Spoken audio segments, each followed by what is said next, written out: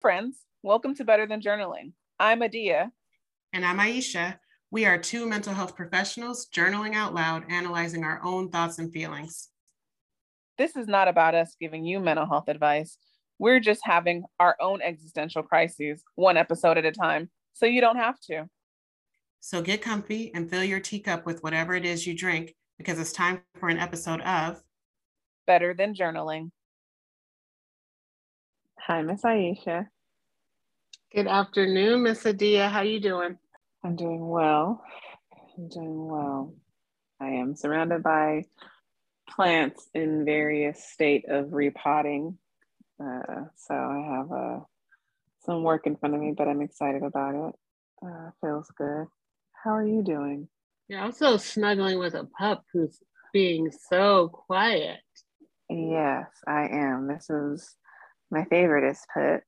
There is another puppy who is in a kennel in the room next door and who will probably start crying at some point, but we're going to just leave that to be a problem for later, Adia. Right now, me and Miss Luna are doing great. How you doing? Cute. She looks super relaxed. I'm good. It's been a relaxing weekend. I got a facial yesterday and Ooh, you fancy. I'm fancy and started using some new products. I think I told you last week that I was like, oh, dark circles, I need to sleep 7 hours or whatever.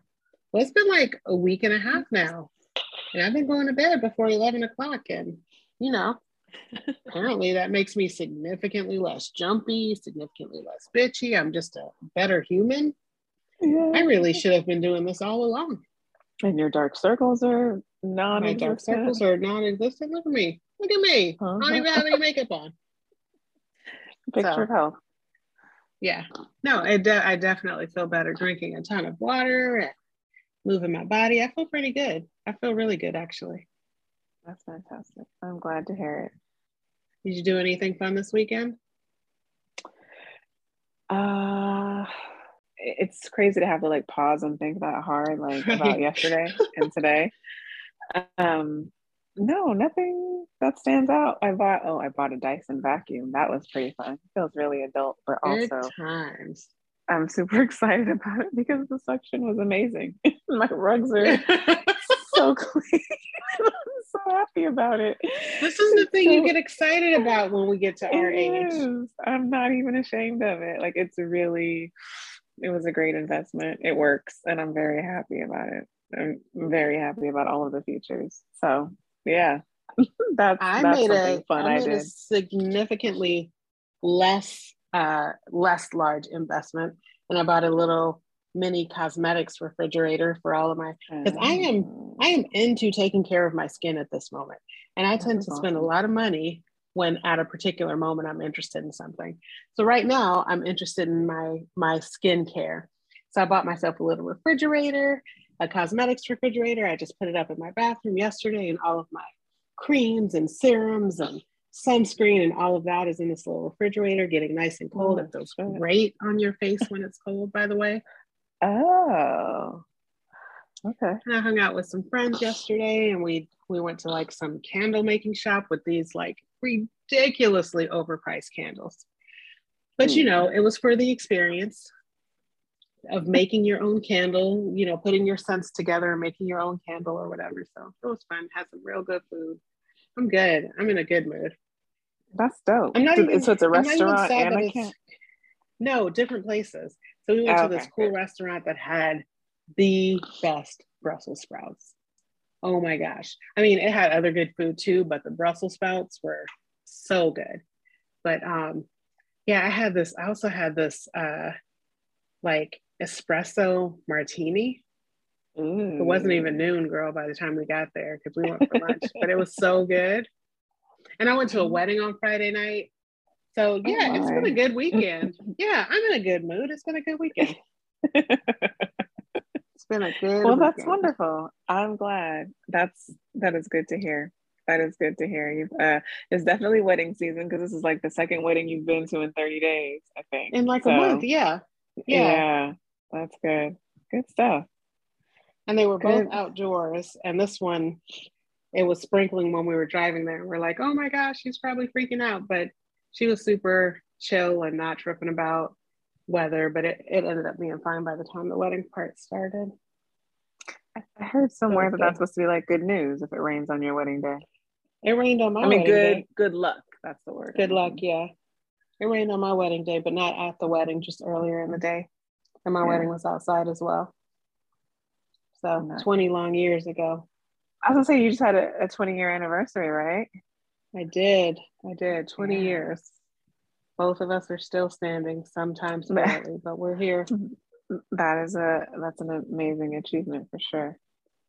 We are here, yeah. But you know what's been on my mind? What's been on your mind? Our new about to be Supreme Court Justice, Ketanji Brown Jackson. Ketanji, Miss Brown Jackson. You're right. Judge Ketanji Brown Jackson, about to be Supreme Court Justice. Respect on her name. I put some respect on my name. I hear you. Put some respect on her name. And it just, like, what comes to mind for me is that when that happened, when the confirmation happened, on Thursdays, I pick up my daughter and her best friend and her best friend's little sister from school. Okay. And I usually take them to like a little lunch. It's because my daughter and her best friend have choir practice, like an hour and a half after school. So I pick them up. I take the three of them to lunch. I drop off the little sister at home, and then I take the girls to choir practice. So the day that she got confirmed was a Thursday. And the first thing I thought was, I'm going to pick up the girls today. And my daughter's best friend is Black, and her sister obviously is also Black. Maybe not obviously, but my daughter's best friend and her sister are Black. And I was like, I'm going to pick up the girls today and I'm going to take them to lunch. And I can't wait to tell them about this. And it just got me thinking about how important it is to have role models that look like you, you know? And as excited as I was for this event, as excited as I was, because I don't know if I ever told you that when I first went to college, my intention was to go to law school. And then I changed my mind. It's a long story about why I changed my mind. But anyway, I changed my mind. But I had always wanted to be a lawyer. I did an internship when I was in high school under a judge. And actually, she was a Black woman as well, but Judge Veronica Simmons Macbeth in Los Angeles County Courts. I did a little internship under her. I went to lunch with her and Judge Ito, which was really? Yeah. Well, who was that guy? O.J. Simpson. Yeah, the O.J. Simpson trial. So I went to lunch with the two of them at some point when I was in my internship. But anyway, point is, I'm going off on a tangent. My point is, as excited as I was for this like historic moment, the thing that I could not wait to do was tell these three little Black girls that are 8, well, one of them is 9, my daughter's 8, and the little one is 7, to tell these little girls that somebody that looks like them, dark-skinned with dreads, and all three of them happened to have braids that day, was going to the Supreme Court. And it was so exciting. And it just got me thinking about this idea of representation and how important it is to be able to see people that look like you, and how that makes it seem like things are possible that you might not have thought of as possible. And I think that as we were growing up, I don't know if it was talked about, you know, in terms of people of color being in you know, positions of authority, but it was certainly talked about where, you know, oh, there's a woman this and a woman that. And it was like, oh, okay, that's a message to young women that that's possible. I remember thinking when I would see somebody say, you know, this kid's going to be the first Black president or something like that, right? And this kid's like 4. I'm like, you mean we're not going to have a Black president for like 50 years? Because you're talking about this 4-year-old is going to be the, you know what I mean? So yeah, anyway, I'm rambling, but what comes to mind when you think about representation, and how have you felt, and what can you remember about being able to look up to somebody that looked like you and feel excited about it? You know, a lot of good things were just said, and I have people, you can't see it, but I have a pretty big smile on my face just thinking about like the excitement that it sounds like you felt to be able to share this, and I don't know, maybe spark some inspiration and hope in these young girls, and sharing this kind of monumental occasion with them. And there were not conversations of like specifically around like progressive social or political issues really in my household growing up. I don't recall anything of that nature really happening. I know that the idea of like a woman president was something that was kind of exciting for me. And I do remember those conversations as maybe like a very young adult, and just how preposterous it sounded to lots of, I don't know, I would say white people, male and female, whether they be peers or colleagues that may have been part of the conversation. But for myself, when I think about who I've looked up to or when I started looking up to someone and where representation really felt like it mattered, I don't recall really having those thoughts or ideas as a young person, as a child or even as an adolescent. I don't remember feeling like I was looking for or wanting a specific role model that looked like me, maybe just someone in general who had achieved something that maybe I wanted to orient myself towards. I definitely think now that my mom was a huge role model for me, considering a lot of the characteristics and the patterns that I kind of maintain for myself right now. I see so much of her in me, and I do admire her accomplishments and her just the path, just the accomplishment, what she's been able to accomplish on her own as an immigrant woman. But now I realize that representation matters to me more as an adult than it ever has in my upbringing, in my childhood, and my young adulthood.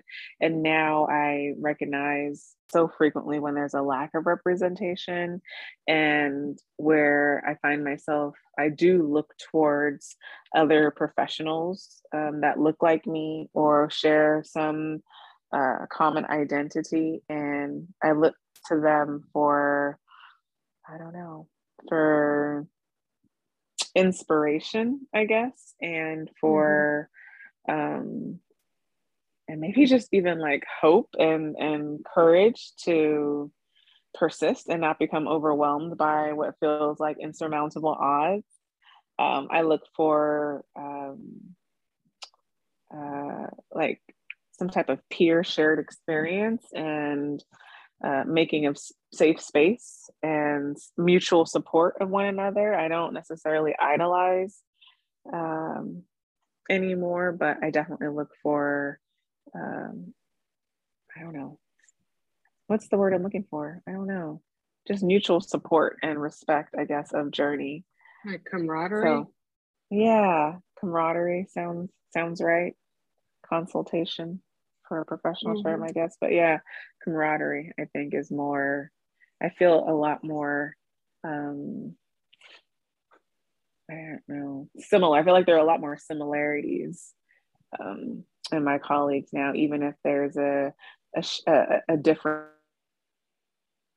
in experience or qualification. I feel like I end up feeling like we have a lot more in common than we do have differences than maybe previously I would have thought. Maybe that's what's happened for me as far as representation goes, because I've become very quickly someone who is a representative for those who are under my leadership or could be under my leadership in my full-time job. So I became that representation without necessarily asking or planning for it, or, you know, so I think that's kind of what happened at the same time for me, is that I became that representation for someone just as soon as I realized that I wanted to have some, or wish that I had some, or realized I had been missing out on some.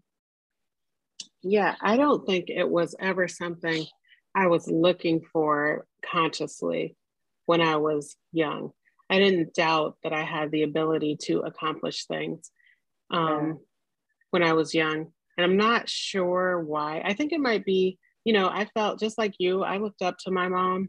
And my mom has 3 sisters, and they're all just like super cool badasses and were doing cool things. And I grew up in South Central Los Angeles, and everybody in my neighborhood, almost everybody in my neighborhood was Black, and lots of people in my neighborhood were also Belizean. So I saw people that looked, all of the professionals, the teachers, the police officers, everybody represented the neighborhood. It was not until I moved out of the neighborhood and lived in places where everybody didn't represent the neighborhood. But, you know, although I say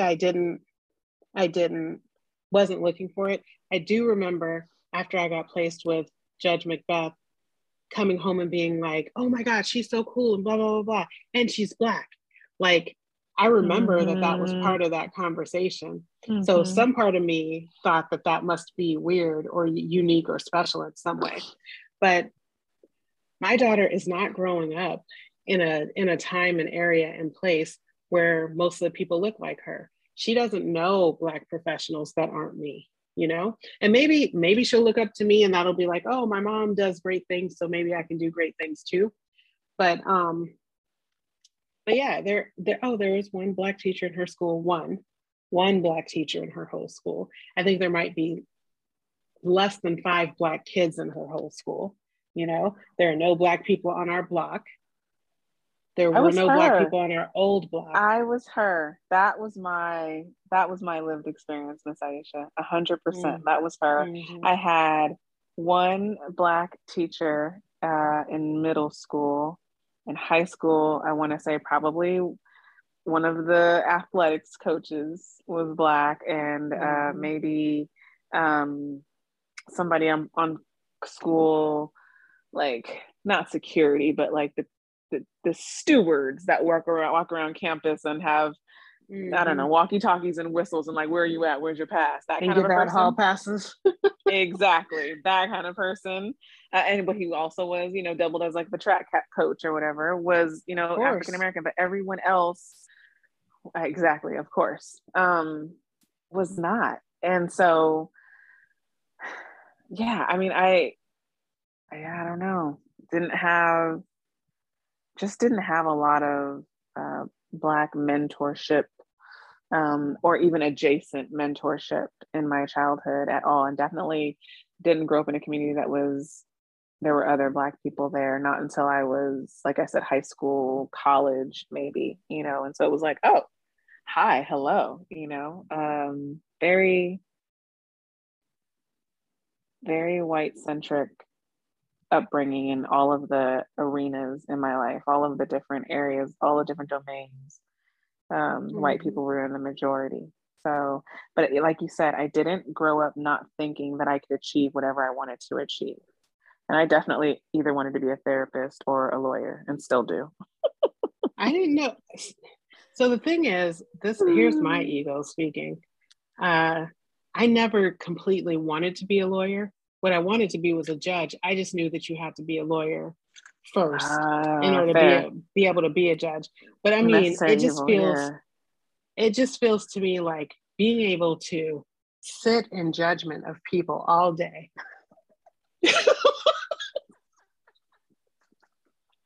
Like, that just feels like living the dream. To get paid to judge people feels like living the dream. But anyway, yeah, I totally wanted to be a judge. I used to watch like divorce court and the people's court and all of those courts, and that was what I wanted to be, and that's why I ended up doing that. And I don't even remember that internship, and I don't even remember if I was intentionally paired with a Black judge, but but although I don't think I was looking for it, I know it stood out to me. My son is autistic, and he's gotten his first Black male provider in his entire life, like, I don't know, 2 or 3 months ago. And when I asked him, his name is Jay, and I was like, oh, so you met Jay today, how did it go? And I had not met Jay, so I didn't know that Jay was Black.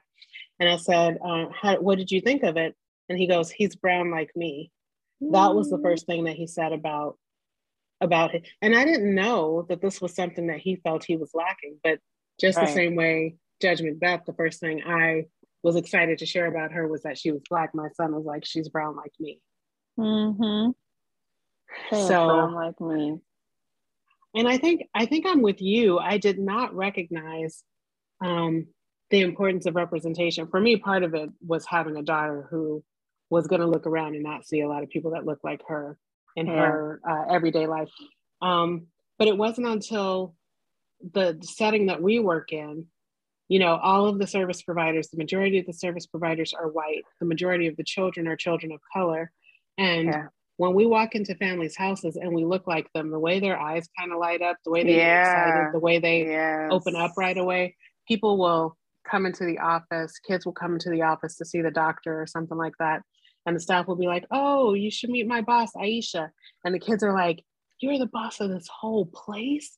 Yeah. You're the person that's in charge here? And it just seems like it blows their mind. They're so excited. So while I didn't necessarily need to see somebody that looked like me to think that I could do something, I can tell by the way that they respond to seeing somebody that looks like them that there's something valuable there that I took for granted when I was little. And Yes. in this particular place where we live, it's just not, you can't take it for granted because it's just not nearly as prevalent as it was when I grew up. I mean, that says a lot. And I too share that experience of going into family homes after they had heard me on the phone, and them being surprised. I don't know if I would say relieved, but definitely surprised. And rapport coming a lot easier. Way easier. Coming a lot easier. So representation does matter. And I do know that on multiple levels, because in places of standing, or acting as an advocate, representation matters, right? Because when we're not in those spaces where decisions are being made, where power is being utilized, those who don't have representation, who don't have voices, really depend on the people who might be able to speak to their experience and things that would benefit them. Need to be able to speak up, need to be able to portray a different perspective, need to be able to push back on whatever the status quo is, especially when it's going to do harm or continue harm or do greater harm that's already been done to those who don't have access, right, to those spaces, to that power, to that agency. And that's another space where I've recognized that representation matters, is the places where I have privilege and where I have power and access to power. And those who don't, how quickly things can go from okay to not okay for them, or bad to worse for them. Yeah, it's another place where this shows up, because I think that when we've heard the catchphrase representation matters recently, at least in the last few years, the focus has been on ethnic representation and probably even like female representation. But there are other places where it shows up as well. Like as the mom of an autistic child who's moderately impacted by autism, to the extent that his communication skills are not great, his self-advocacy skills are not great. I am indebted to and reliant upon autistic adults who have clearer abilities to communicate than my son does, to say what's needed or what's helpful in general in that community. When autistic adults say, we don't want to be called a person with autism, we want to be called an autistic adult. My son doesn't have an opinion on that at this moment. Yeah. He doesn't have an opinion on that. He's not immersed in the community in that way. But I know that in order to be more respectful, I'm going to rely on the experts from that community to say that this is this.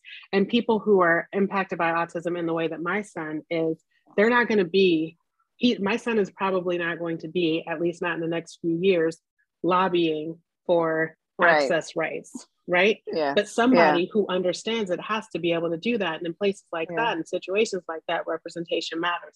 And that's something that I can't do or be for him.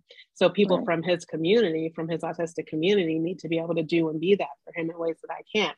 And we need to listen, and we need to learn from people who understand it in ways that we don't. You're 100% right. That's an excellent example, I think, and portrayal. And, as an aside, I have absolutely heard you say, like, my autistic son, and I've been like, in the back of my head, like, don't people get mad about that? And now Right. it makes a lot of sense to me. Right. And we had been told yes, that we're supposed to do, I can't remember, is it person first language? First. Yeah. Right. When you're supposed to say the person with autism. But yes, autistic adults or people in the autistic community have said that being autistic is an identity, not a disability, or not solely a disability or something like that. And so those from the autistic community, at least this is what I've heard, and I'm sure that different people have different opinions, but the loudest voices in that community have said they prefer to be called autistic versus person with autism. So, which is very different than I feel like I was taught 5 years ago. I feel it's very different than what I might hear like in a team meeting or like a training or something even now. Like somebody probably would try to correct me either in the comment section or in a breakout group or something. I would receive emails about people have told me, and I'm like, well, I could be wrong, but I'm listening to the voices of autistic people, and they have said they prefer to be called autistic people. So just like I don't prefer to be called African American, I prefer to be called Black, first of all, because I'm not African American, I'm Afro-Caribbean, if anything. But also, like, this is the community that I've heard from has said this, and until I hear differently and it might be different for a specific individual. So if there's a specific individual who would like to be called a person with autism, then certainly that's what I'll call them. Yes. Community I would like to be referred to as Afro-Caribbean. I just want you to know that. So moving forward, if you could please. I shall call you Afro-Caribbean. Thank you, because that just sounds sexy as fuck. I want you to know. Doesn't and it's very true. Doesn't it? What I want to talk about, exoticism at its finest. You gotta love exoticize yourself. What I want to talk about next, we need to take a quick break, but what I want to talk about next is that part about like I'm saying that I am benefiting, I am lucky because there are autistic people who are out there saying the things that my son can't say yet, right? Yeah. I'm curious about what you think about what is our role, what is our responsibility once we get to, regardless of who we are, whatever that identity is, whether it's our LGBTQI status, whether it's our race, whether it's our education, whether it's our neurodiversity status. What is our responsibility once we are in a position to represent and to lead and mentor and stuff like that? What's our responsibility? So take a minute and think about that. But first, let's take a quick break. Okay, so before we went on the break, I asked, when it comes to representation, there are people who end up in the eye of other people, whether it be like the major public eye, like, a celebrity or whatever, or whether it be the person who's the manager at a program. But when you are affiliated with or identify with some identity that other people, particularly marginalized people, also identify with, do you feel like you have a responsibility to represent or to set a certain example or anything like that?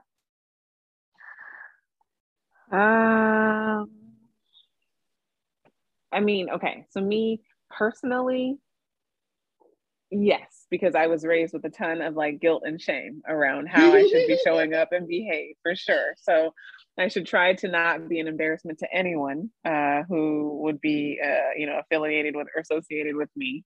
But that's just me on a personal level. Me as a person in society, do I feel like I represent or speak for other people? There's a comedian who was like, you only had like 3 choices in my family. You could be a doctor, a lawyer, an accountant, or an embarrassment to the family. those are the options. So as you were saying that, that's what came to my mind. Yeah. So, I mean, like as far as, someone who's going to represent a larger community or a larger identity, not really. Nobody else has asked me to speak for them or to represent them. To suppose that I represent the voice, the experience, or the interests of anyone else outside of me is quite facetious. And I think on my behalf, and lazy on anybody else's behalf. You know, it. Sure. I think it serves to continue to silence anyone else who might have a voice or have a different an alternative experience than my own. You know, so I think because just even like in the you know what you declared earlier about your identity is like, I don't really care whether somebody calls me African American or Black, because neither of them actually matter to me or mean really anything. They're things that we just fucking made up. So I want to be the sexiest one, which is Afro-Caribbeana, you know? So yeah, so I no, I don't feel a certain level of responsibility or really anything unless someone has specifically asked me or elected me when they know that I'm going to go stand in a place of privilege and have access and ask me to advocate for them.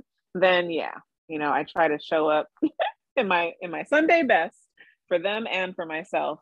But outside of that, no, I'm doing my best to just represent me. And I hope people are only looking at me and not judging the rest of any other group of people based on my presentation, because Lord help us all. I know, fair point. But I mean, it's fairly unrealistic point too, because you know that whether you decide that you're going to be a representative of a community or not, people look at us and there's an assumption that we lump us together. I remember like there would be, you know, the beginning of the news when they're like, you know, suspect apprehended in the robbery of blah blah blah blah blah, and you'd be like, please don't be gay, please don't be black, please don't be black, please don't be black, please don't be black. Yes.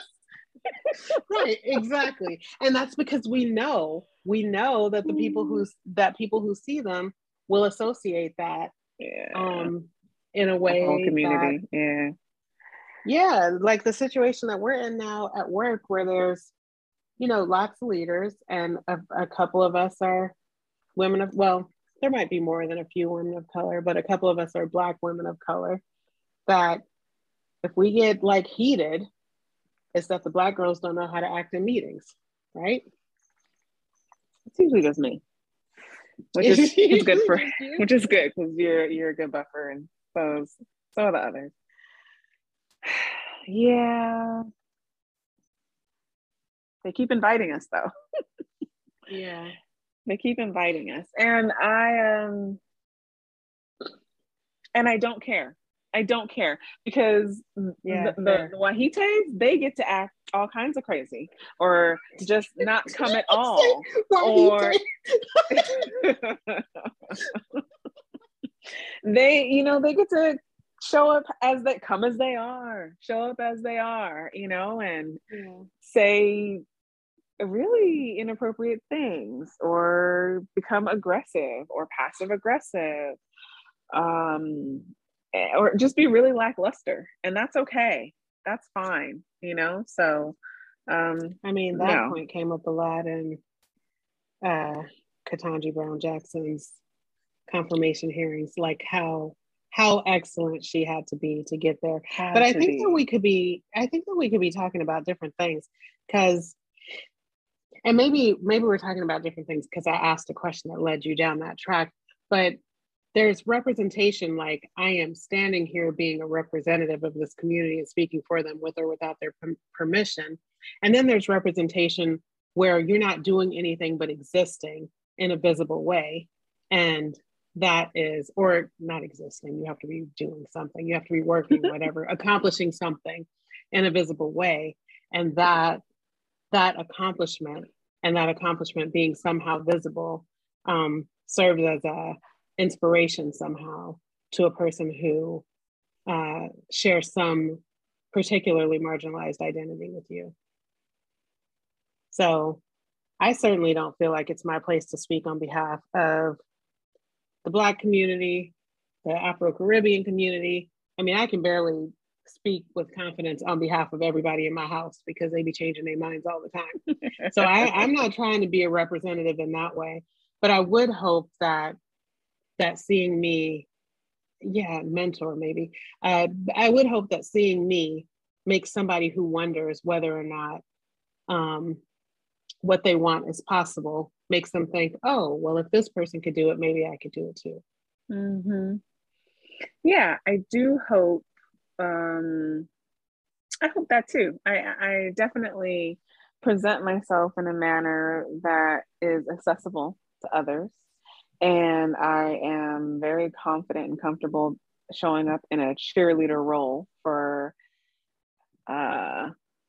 lots of, people who I support, my subordinates, whoever. And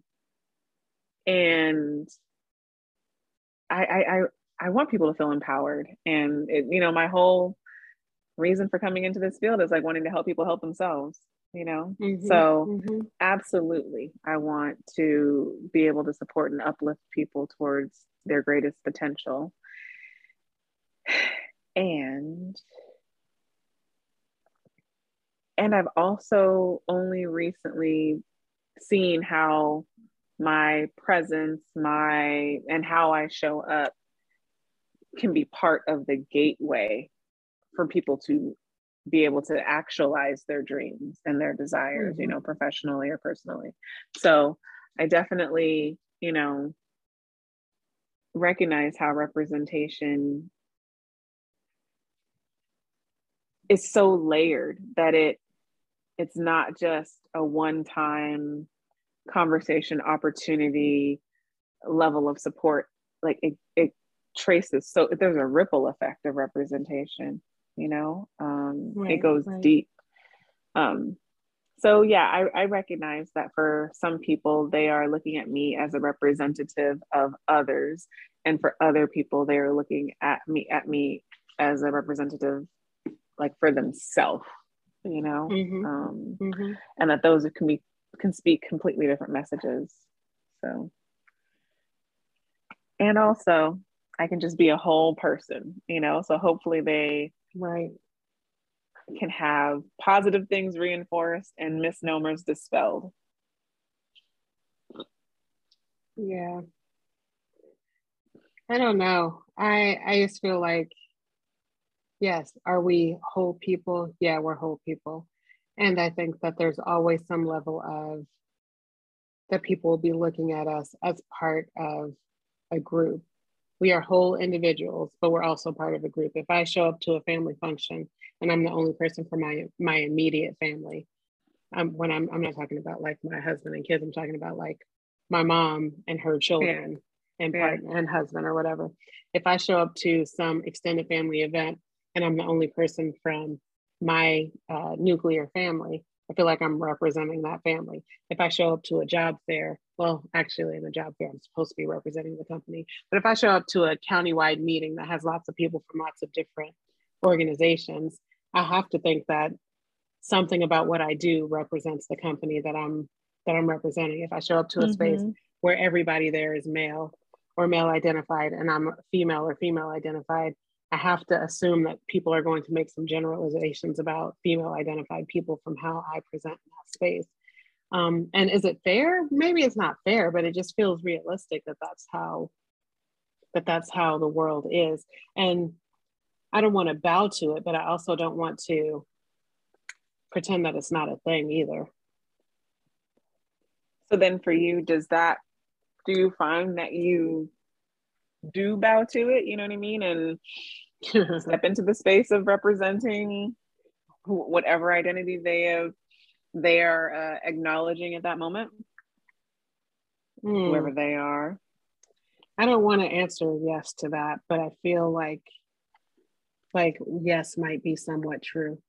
I don't want to admit that maybe I bow to that to a certain extent, but I think that it's possible that to some extent I do. I mean, honestly, representing, let's say, femalehood in a good way is also representing myself as an individual in a good way. And obviously, first and foremost, I want to be seen as a competent, confident, smart, whatever, and very, very attractive person. Right? There you go. If that also, I was going to add that in there. I'm so glad that came out. Yes. If that also happens to make whatever groups you're generalizing to look good, then that's a plus. Feels like a plus at least.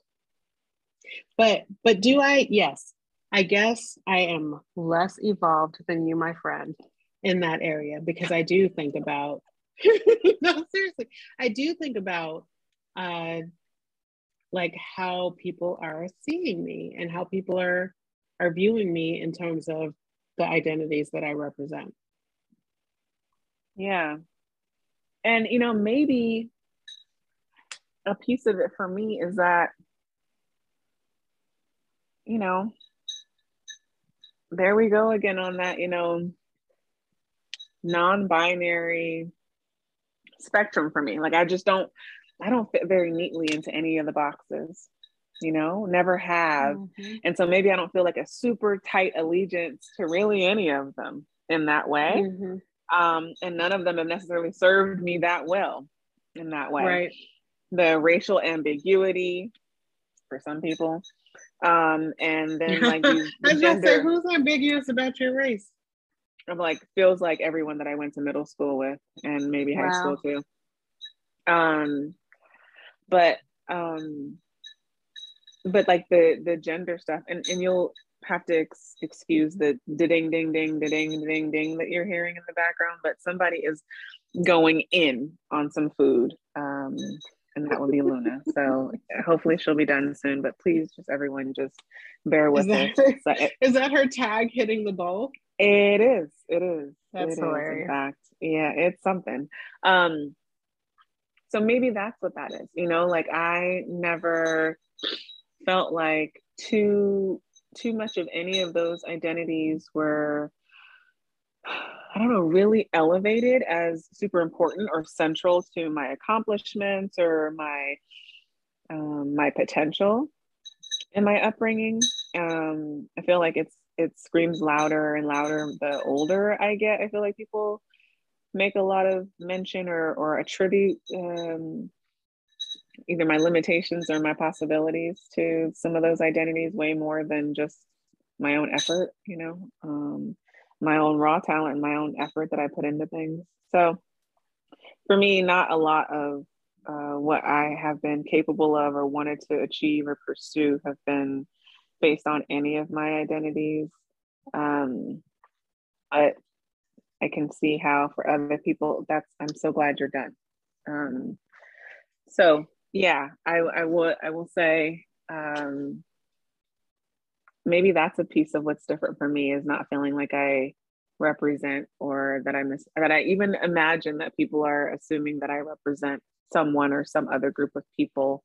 And that how I show up will be a reflection of who they are, how they are, what they need, and how much respect or support or care they'll get as a reflection of how I show up. But yeah, I can see like the program piece or the organization piece for sure. But I don't know. No, I haven't spent a lot of time thinking about those other identities for sure. Interesting. I am now though. Yeah, I wonder if that makes a difference. I don't know, I would have to think more about that. But I don't feel like I walk the line on most of my identities. I feel firmly planted in binary places. So I wonder if that makes a difference. I would assume so, because I think like I'm assuming that how you present on the outside is how you feel on the inside, and what the assumptions that people make about the assumptions that people make about how you present on the outside matches, except for the part about the Black or African American and you actually being Afro-Caribbean. That is just way off. But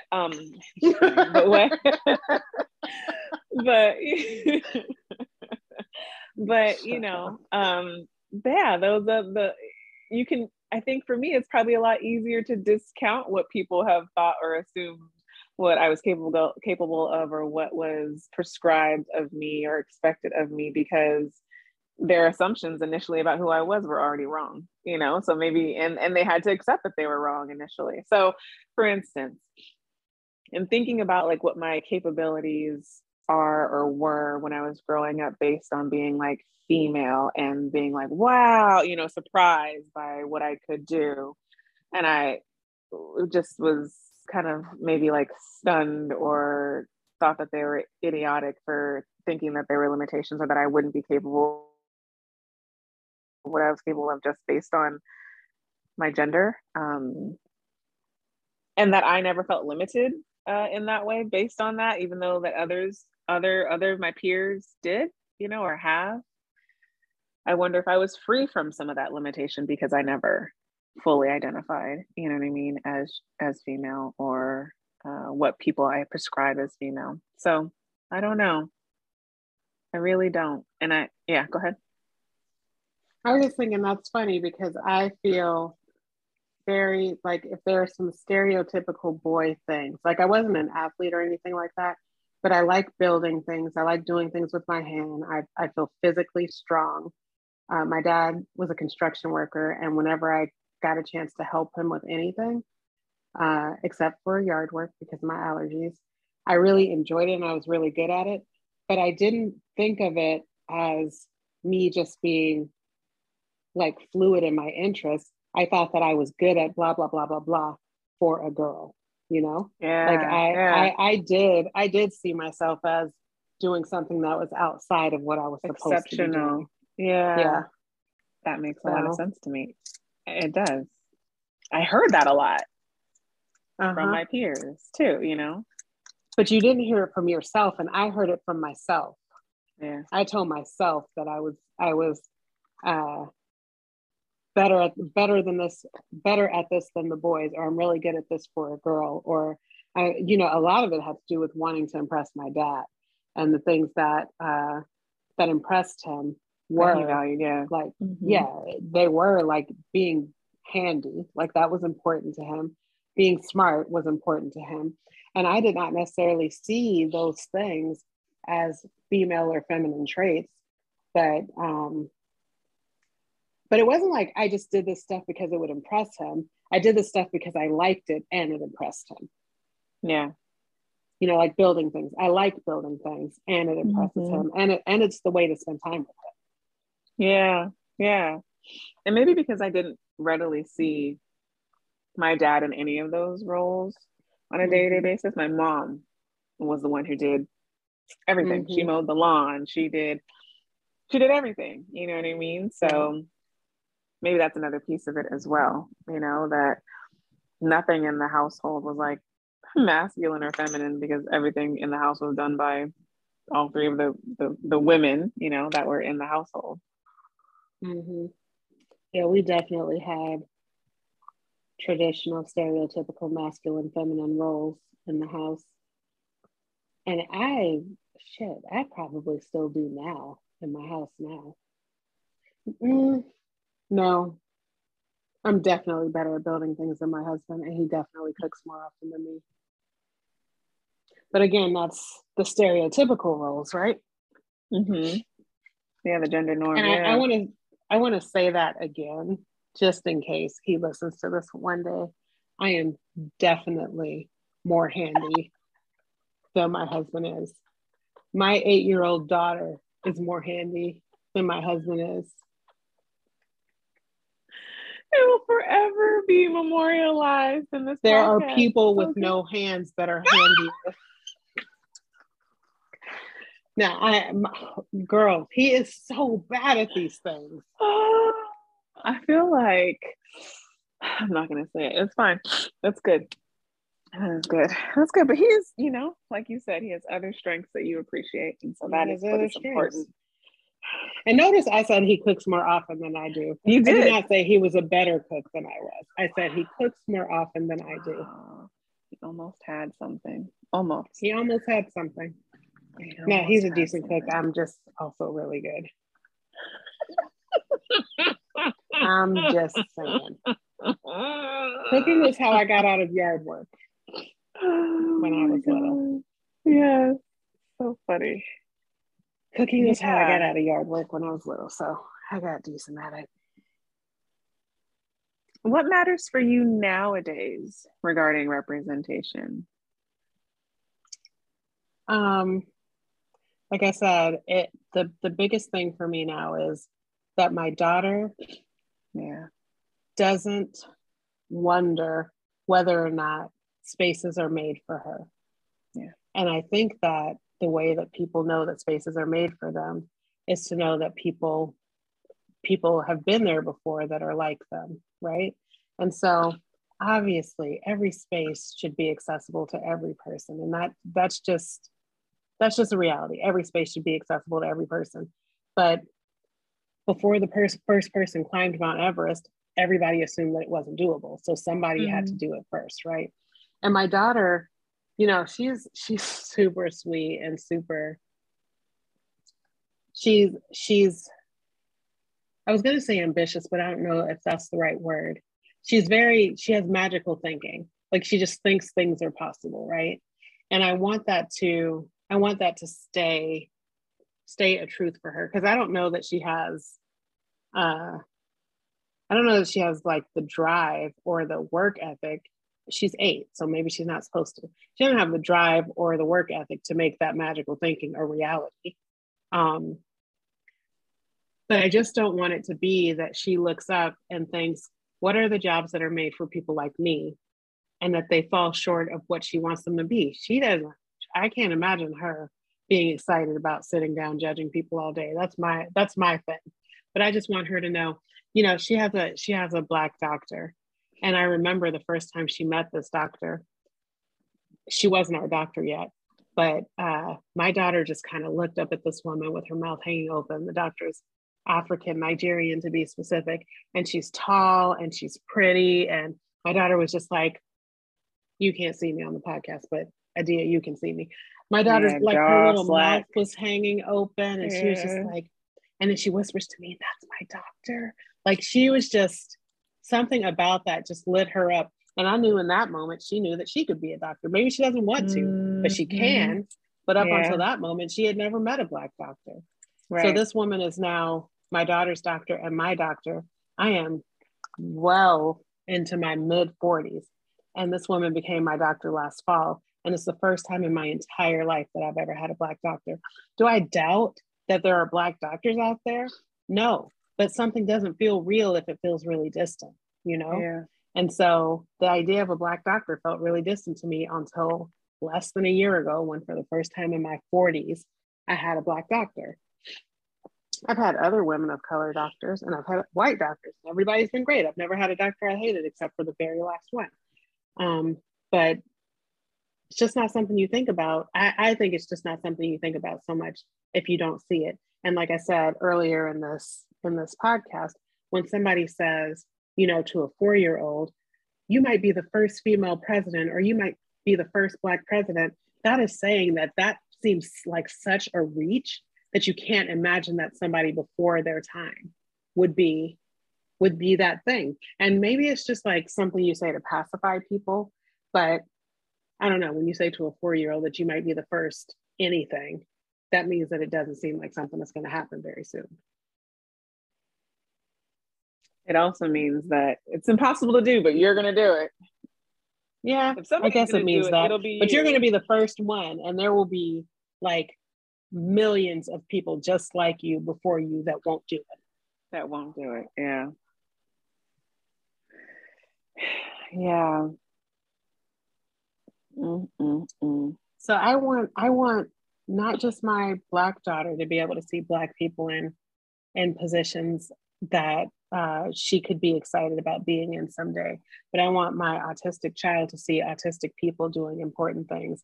I want people in the deaf community. I don't want to say that wrong either, but there's a community around people who want to be called deaf, who want to be called hearing impaired or whatever. Yeah. But I want people from that community to see people in that community doing things that are important to them. I want LGBTQI plus youth to see LGBTQI plus adults doing important big things. I just think it's really important that people know that things are possible, and sometimes when someone else has paved the path in front of you. And there will always be those like trailblazers who would have done it with or without, but that's not everybody.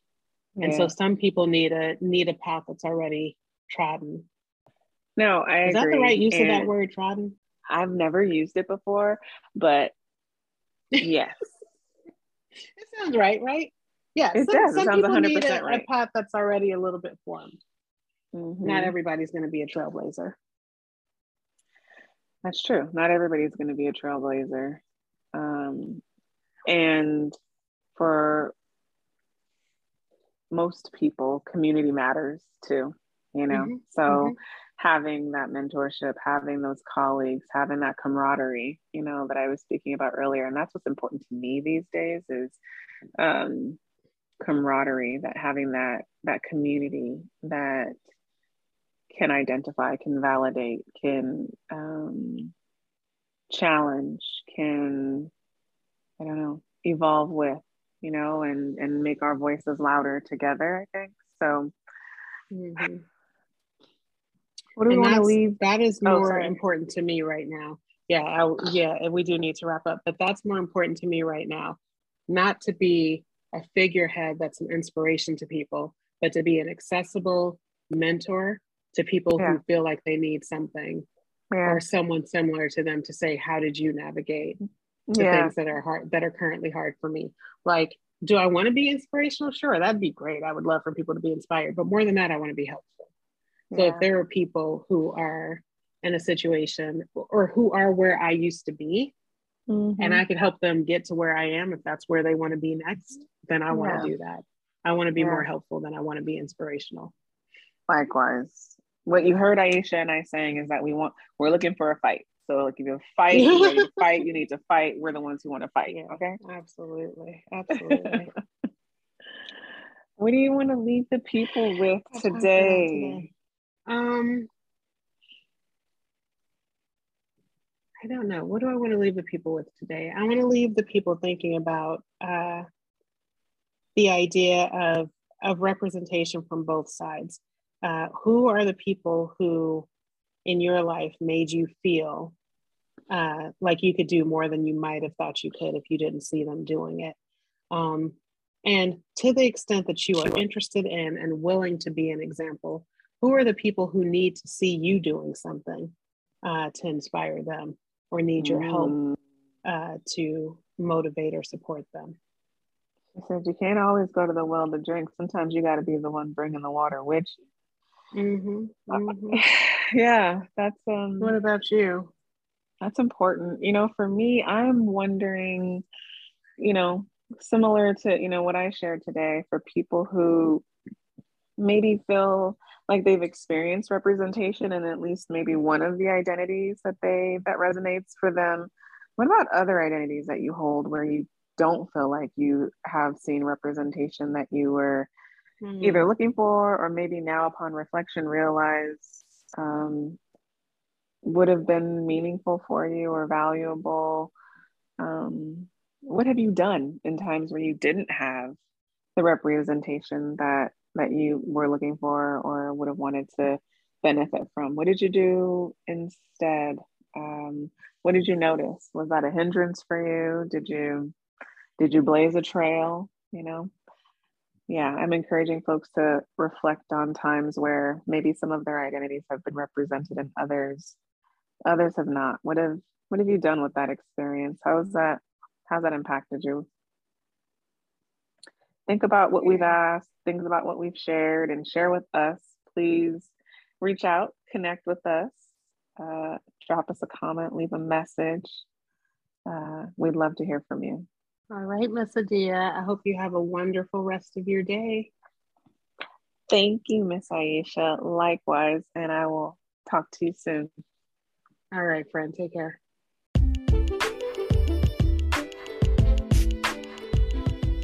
Hey, friends. Now you know that was better than journaling. If you liked us, give us a 5-star review and share us with the rest of your friends.